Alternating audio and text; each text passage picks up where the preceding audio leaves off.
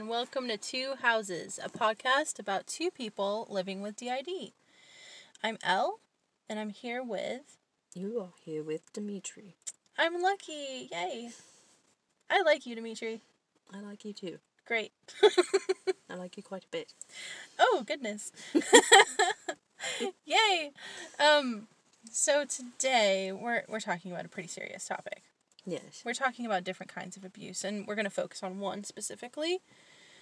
But just a very basic overview, there are different types of abuse from the most well-known ones, like physical and sexual abuse. There's also, like, emotional and psychological abuse, religious abuse, neglect, and medical abuse. So, there may even be more, but those are the ones I'm aware of. But today, we're focusing on religious abuse because you have some serious experience with that one. Oh, absolutely. So, I'd like to hear about it. All right. So, everyone, buckle up. Here we go. So, we'll start with the definition of religious abuse, which is the abuse administered under the guise of religion, including harassment or humiliation, which may result in psychological trauma. It's also a misuse of religion for selfish or ideological ends. And one of the things that stood out to me about that definition was the word humiliation. That was definitely a huge part of religious abuse, and being in that environment is just the feeling of constantly being on the edge of humiliation. Really? Because there's so much going on, which I'll get into for sure. But it felt humiliating? Yes. Because if you're not doing things that would essentially make you look like you're close with God, then you should feel humiliated. Because what kind of Christian are you? Do you feel like a sinner if you don't do it right? You feel like, not necessarily that you're sinning, but you're not good enough. Oh. You're not working hard enough. So, you know.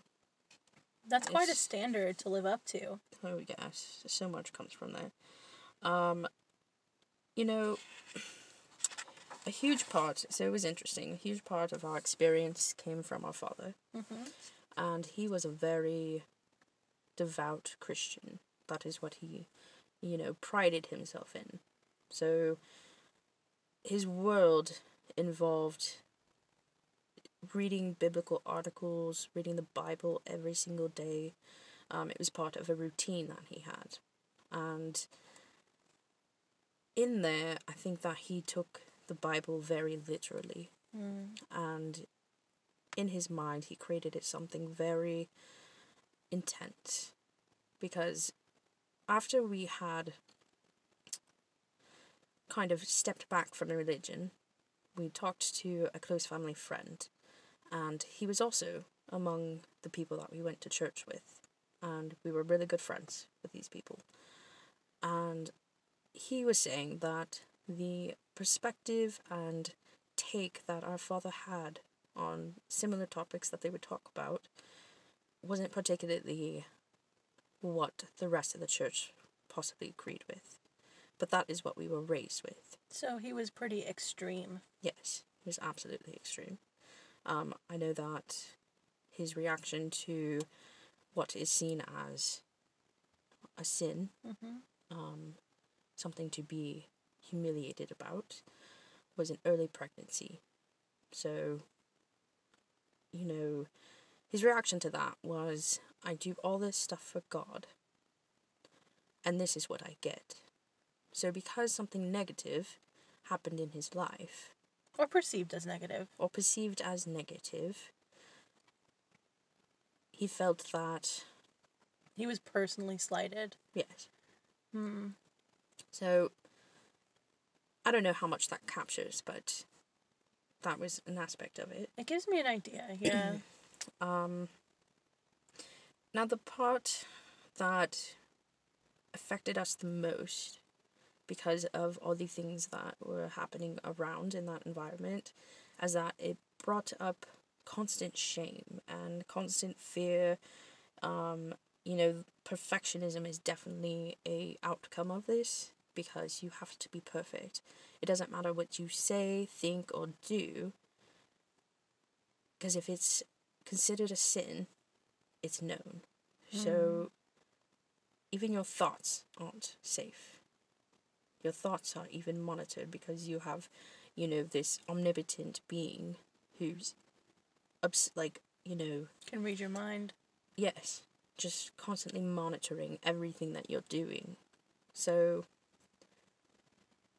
you're on edge all the time, because you're trying to not think things. Even though it's completely human to think about sex or, what other things would be considered sins? Oh, goodness. I mean, there's so much. There's really. so many things, depending on the person, like the things they would see as sins. And it sounds like your dad would have seen many, many things as sins. Oh, yes. Anything that was, like, impure or blasphemy. You don't listen to, Eminem specifically. Yeah. The first time we heard Eminem, Shocked. it was like, oh, Lord. Although we didn't say, oh, Lord, because that would have been taking the name in vain. So, I'm sure it was like, oh, wow. Or something along those lines. Yeah. Well, gosh was definitely not something you said. You can't say gosh? No, because it is too close. Like, people know what it means. Oh. So, oh my gosh is just as bad as saying, oh my God. Wow. So, our language was even controlled. Oh, yeah. So, yes, everything just felt super controlled around us. We had to be perfect. That is what we took from it. So, on top of having the trauma from childhood of the sexual abuse, this was now on top of it. So, our anxiety definitely took off. And I mean, I guess my question, and if you don't want to get into it, or even if you don't want to get into it right now, that's fine. But we know that the early sexual abuse caused splits. yes. And would you say that the religious abuse also caused splits later on? Oh, absolutely. Because there was too much to hold and too much to counteract. Because, in being perfect, nothing phases you. So the amount of stress and all these different varieties of things that were so overwhelming, it had to keep splitting to be able to hold it all, to stay functioning and appear as if you have this divine light inside of you. Like, you are serious about God, you are close to God, and people can't take that away from you. So when you did have those thoughts about sex or, anger even, I would imagine was a kind of sin. When you had those thoughts, what happened in your head? Oh, they would... Essentially, we have a bunch of shards. We do have several different types of demons. And they all live within portals and the dark forest in our inner world. They're definitely things that are still unprocessed. And they're non-human alters, which yes. I know we've talked about is completely possible and makes sense. And in this particular case, they kind of appear as and believe they are demons because it's specific to Christianity and sinning, having sinful thoughts even. Yes. And, it was essentially all of them are secrets. Secrets that we didn't share with anybody. Because, how do you tell somebody that because of your sexual abuse as a child, you want to do sexual things that aren't appropriate? So that gets sectioned off. You don't talk about it with your family because they're just awkward about it. The only advice given in regards to that is, abstinence. So even a natural desire to explore that level and that area of your life, which certain people could do on our side. Like certain people had that comfortability to explore sexuality. But for the main host at that time, that was completely appalling. Yeah. And so it was scary. I'm sure that anybody who is part of, a religious abuse situation, they could relate to the fact that you constantly felt like you were having to re-accept Christ into your life, and that's how they word it, is that you're like giving all of yourself to God, and you're saying, I will do anything for you, just let me into heaven, basically. So every day you would wake up and like your first thought would be prayer or what? It'd be like, what can I do for God today? Oh. Who am I going to help save? Who, like, you want to add, like, routines to your day of Bible study. And are you still a Christian? Do you still believe in God?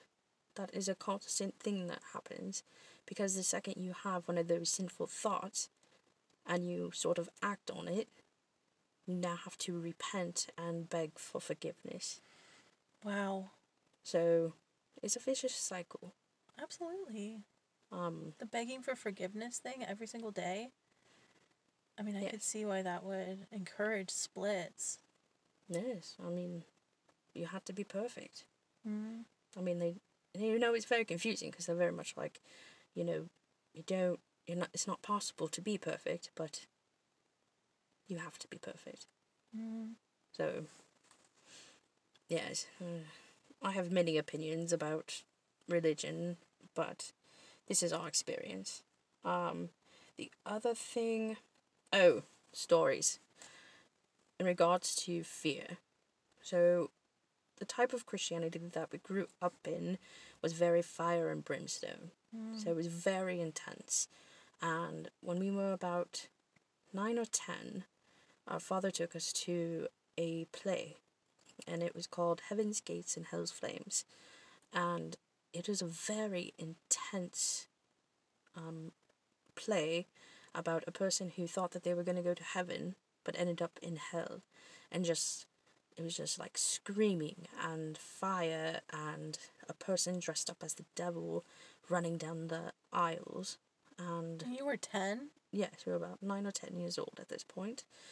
And it was to make sure they instill this fear of burning in hell. So that was another aspect, was just the whole life and death thing. If you die, where will you go? Wow. And you only have two options in this religion. That's heaven or hell. So much pressure. And you better get it right. I mean, Yeah. there's things like the movies Left Behind, which center around a person who thought that they were Christian, thought that they had accepted God in their life, but turns out he wasn't taken with God during the rapture. So Wasn't Christian enough. he wasn't Christian enough. And it was because he had done sinful things. He was having an affair or something along those lines. So it was very much like, if you're doing anything wrong, you can't guarantee that you're going to make it to heaven. So the perfectionism comes in because Yes. there's no way to hide from God, even your thoughts. Exactly. So much to talk about here.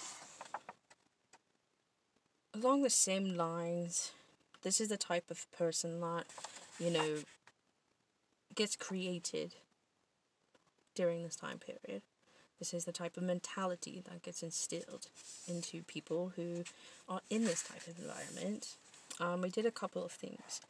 So around 9 or 10, that's when we also started reading this book that was by our favorite Christian artist. It was called The Voice of the Martyrs. And it was all about people who have died in the name of the Lord. So there's horrible stories about people being burned at the stake for saying they believed in God, or smuggling Bibles into places, and, being shot and, just abused and brutally murdered because of it. And our gauge of how devout of a Christian we were was, would we die for Christ? And we would visualize, a shooter coming into a school and saying, do you believe in God? And us saying yes, and being shot and killed. We had written essentially letters that, should we die in the name of the Lord, these were to be read. So we wrote them for our parents, and we wrote them for our sister, and, whoever else. And you were 10 years old. Yes. That's really young to be having to deal with any of these enormous topics. And, nobody really told us that it was not okay. I believe we wanted to write to people who were in jail, because we got a subscription to this sort of magazine thing. It was called The Voice of the Martyrs. So it was a magazine series, and it gave you addresses of where to send mail to people who are wrongfully in prison for believing in God. And we wanted to write letters to these people, and our mom was like, no. So maybe she was thinking about it, but she thought that was a little much. Yeah. But we were very offended. Wow. And I know that you attended what essentially comes down to a Jesus camp. Yes, which we eventually learned was a Jesus camp. Mm-hmm. But during the time, it just was something very powerful. And you wanted to go. Yes, it was. But we had a few extra splits by this point in time. Mm-hmm. So it was a very interesting thing to look back on, because we can tell where there were moments of truly being in it and also moments of being like, what are we doing here? Mm-hmm. This is not okay. How do I get out of this one and still look good? How am I playing the part this time? So, I know you wrote down a little bit about what that Jesus camp was about. Yes. Alright, so the Jesus camp that we were part of no longer exists. It was a thing called Acquire the Fire, and it was by Teen Ministries or something like that. Teen Mania Ministries. And their motto, this is their motto for their camp, is to provoke a young generation to passionately pursue Jesus Christ and to take his life-giving message to the ends of the earth. And it received a lot of criticism because of its militaristic symbolism, and they compared a lot of how the training, because a lot of times people would do this before going on mission trips, so they compared it to militaristic training, because you were an army for God, and it was a battle cry that we had, and we were to be the warriors to lead the nation, the next generation of people, and save them all.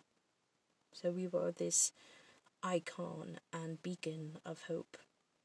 And they did all sorts of things. They did concerts. They made it very grand and big and seemed important. And, you would be put in a room that was essentially a solitude place where you were to spend some time with God. And you were supposed to, journal or draw or just commune with the Lord and leave a message on this wall where several other people had left messages of what they want to share from their interaction about God from other people. And we remember being in that room and being very this is stupid. Really? Yes. But it also felt good because we were away from everybody. Oh. It was alright, I can just chill now. So, yes, we had found recently some like pieces from that event. It was very weird. I know that Anna had quite a reaction to it because she was one of the primary hosts around that time. So, like, literature you found? Yes, we found, like, clips of literature from, like, the pamphlets, and just the amount of, you know, I'm going to die for Christ, and I'm going to do anything in my power to save everybody, you know. It was all over it, you know. So that was a hold on. An awakening? Yes, you're supposed to experience a grand awakening Oh, goodness. in that time period. Oh. And every time you did one of these, they were like, if anybody is, you know, unsure if they've really accepted Christ in their life, or they need to recommit because they feel like they've, you know, gone off the path of righteousness, you know, come down here and pray with us, you know. So they get you all hyped up and a part of this glorious communal moment. So, Wow. And one thing I would ask is, like, it wasn't clear to you until recently that what you went through in this time period was actually abusive. yes, it's like, you know, we knew that it had affected us. We knew that there were some things that came from it that, you know, played a huge part in our life. But as far as connecting it to the word abuse, that was not something in our vocabulary. So realizing that, you know, this actually was abuse was kind of, Was it validating? it was validating. Because I was like, okay, so it wasn't just an unfortunate thing. It wasn't just in our minds and we're just making a big scene about it. It was an actual abusive situation that we were part of. It really sounds like it. It sounds so intense for a child. And that's only one part. That's the second part of it. Something along those lines. Sorry, this topic does get a little jumbled in talking about it because it does trigger people. So Yeah. I'm trying to also stay present at this point in time. That makes a lot of sense. So I'm just going to take a breath and then I'll carry on and do the next realm. Alright, so the other area of life that it affected was our education. So because all the Christian families were doing it, our mother decided to do it. It was probably influenced by our father, but we were to be homeschooled because we were about to enter the land of secular teachings. So in 5th grade, we were removed from the public schools and we were homeschooled. And all of our textbooks involved being part of a Christian-based scholarly books. Were they creationists, basically? Yes, they were wow. Creationist. You've got this. Yeah. Say those words for me. For example, the part where they talk about how life was created, you know, that grand old topic, the amount about Darwinism was very much one sentence, and it said that it was wrong. And the real reason why we exist today is because the Lord created the earth in 7 days. So a lot of times when things come up, we can talk about what we've learned very clearly in terms of religion, but as far as the secular side of things, which is like, you know, Darwinism or sex ed or history, whatever it was all centered around what the religion would allow you to learn. And it was kind of in the guise of being just as good as going to public school, except you're not going to be learning all these outlandish things. So it was a very controlled set of education. And you feel like there's holes in your education because of that?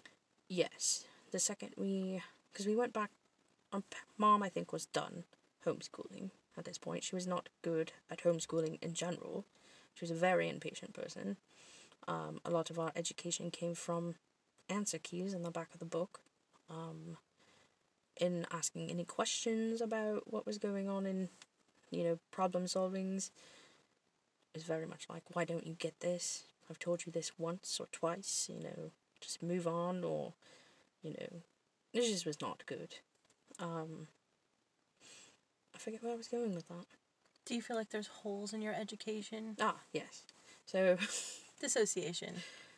So, absolutely. There were things that people, like, later on in life, realized they knew more about, and it was something that they had learned in, junior high, or aspects of elementary school that we just didn't get to experience. So we didn't experience junior high, we didn't experience much of anything social.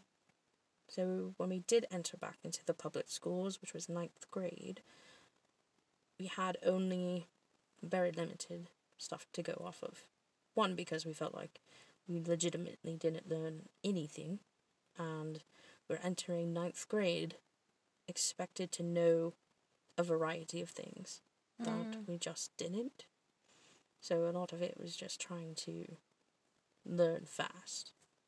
Playing catch up. Yes. And, because of this education hole, it also affected our social life. Everything that we knew how to communicate about revolved around the Bible.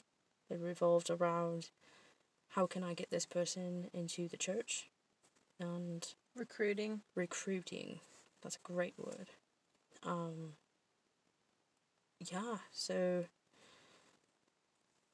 I got this. It's okay. Yes, there's just a lot there, and when you start talking about these things, so many memories surface. Even though I have plenty of notes, it's just like, oh, yes, what else? So yes, things that were normal for social circles, so people who had literally gone to school together since junior high, entering high school, they were having this experience in their life that was like seen as wrong. They were doing things that they shouldn't be doing, and we were to try and avoid becoming like them. And if you are going to be communicating with them, you have to be so perfect. Like, a common thing that we got was, why are you always so happy? And it was because you could reply, because of God. And lots of people don't really resonate with that. In high school. No. Awareness of any type of different anything was very limited, because we only saw things as being one way. And if it wasn't that way, it was wrong.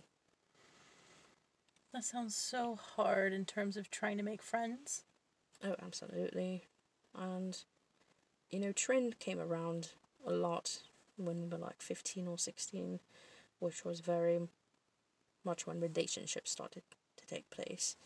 And she's a very explorative person.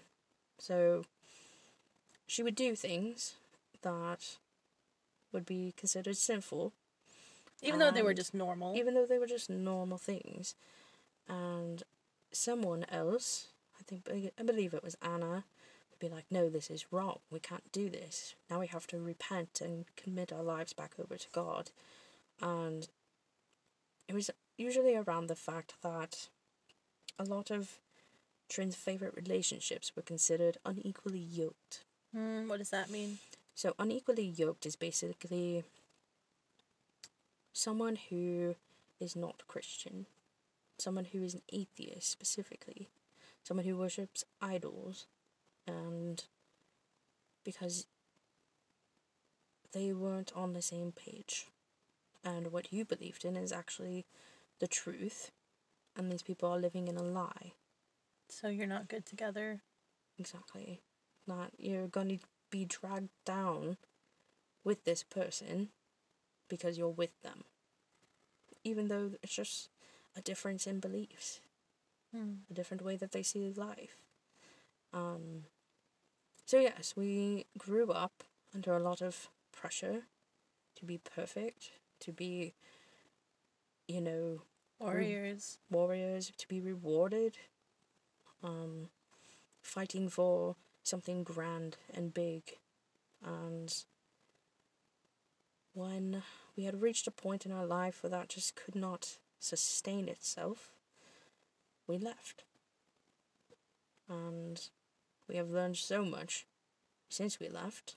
We don't fill as many holes in our education. We feel like we have way better perspectives of people and what they go through. We learn words like abuse and trauma and, experience life in a way that was accepting. Well, and in your old life and your old beliefs, we would have never ended up together. No, absolutely. Unequally yoked. Yes, and, let's not get started on being a homosexual. Yeah, that's a sin, right? That is. And, a lot of it was just. This isn't to be offensive, because I know religion can mean a lot to people. And I know that it can be good for people. But for us specifically, it was not. And we've chosen a different path in our life. But, again, I lost where I was going with this. Religion can be good for people, but for you specifically, it was not great. Did that help at all? No, but that's alright. It was still a good, message. It was a good message, but forgot where I was going. That's okay. Was there anything else you wanted to add to this? Because I know that Jesus is important. Oh, yes. So a huge part of our experience during that time period is also when Jesus came about. Now, Jesus originally appeared to our system to not make Anna afraid as Jesus. So she talked to who she thought was Jesus. Yes. When she would pray or ask for guidance, she would go inside, internally, and pray, which was essentially her talking to Jesus, who she thought was Jesus, and he would be like, it's alright if you don't have anything to share with people. You don't. Do you like having to have something for brag time, which was something our youth group did, and it involved going up on stage, holding a microphone in front of your whole group of youth peers, and saying what you've done something good for Christ. And, anytime Anna didn't have something, she felt as if she wasn't doing good enough. And so Jesus came out and was like, are you happy with this? This can be different. Speaking in Jesus, he was very much like, I'm only just about love and acceptance of people. And, that was his message, specifically. Was just trying to level out the amount of stress. And when we back away from the religion, that's when communication with Jesus went radio static. Radio silent. Silent, yes. Thank you. It went radio silent, and then, when the time was right, I think we were about 23 at this point, Jesus reintroduced himself, because we were struggling. And he finally was like, I figured out how I can establish communication again. Since the perspective has changed, and our life has changed in a certain way, I'm going to make this a little bit more lighthearted. And instead of Jesus, I'm going to say my name is Jesus. Right. It was sort of a smoother transition than the latter. Yeah. And he really is all about love and acceptance. I mean, I've met him, and he's just such a lovely guy. He tries to look for the good in everybody. That he does. So out of all this came somebody who has been beneficial to your system and who was Anna's protector yes, for many years. absolutely. And he's just sort of that internal helper for everybody. Yeah. And he's one of the splits that we can definitely remember the moment that it happened. I can relate. I know some of those as well, and usually it's a moment of complete distress. Does that relate? Oh, absolutely. Yeah. So, I'm happy that everyone bared with me while I started to stumble at certain points. I think you did a fantastic job. There was a lot to cover, and you were very clear. Well, that's good. You really were, and it's such a hard topic to talk about. Yes, and I don't like dissociating. No, it's hard. But I think you did fantastic. I think you covered everything, and you really made it clear how, for you, this religion was abusive. You also made it clear that it's not so for everybody. No. Which is important, but also this is about you, and for you this was abuse. Yes, it affected a lot of us. So thank you so much for sharing. Of course. All right, guys, thank you for listening. Thank you.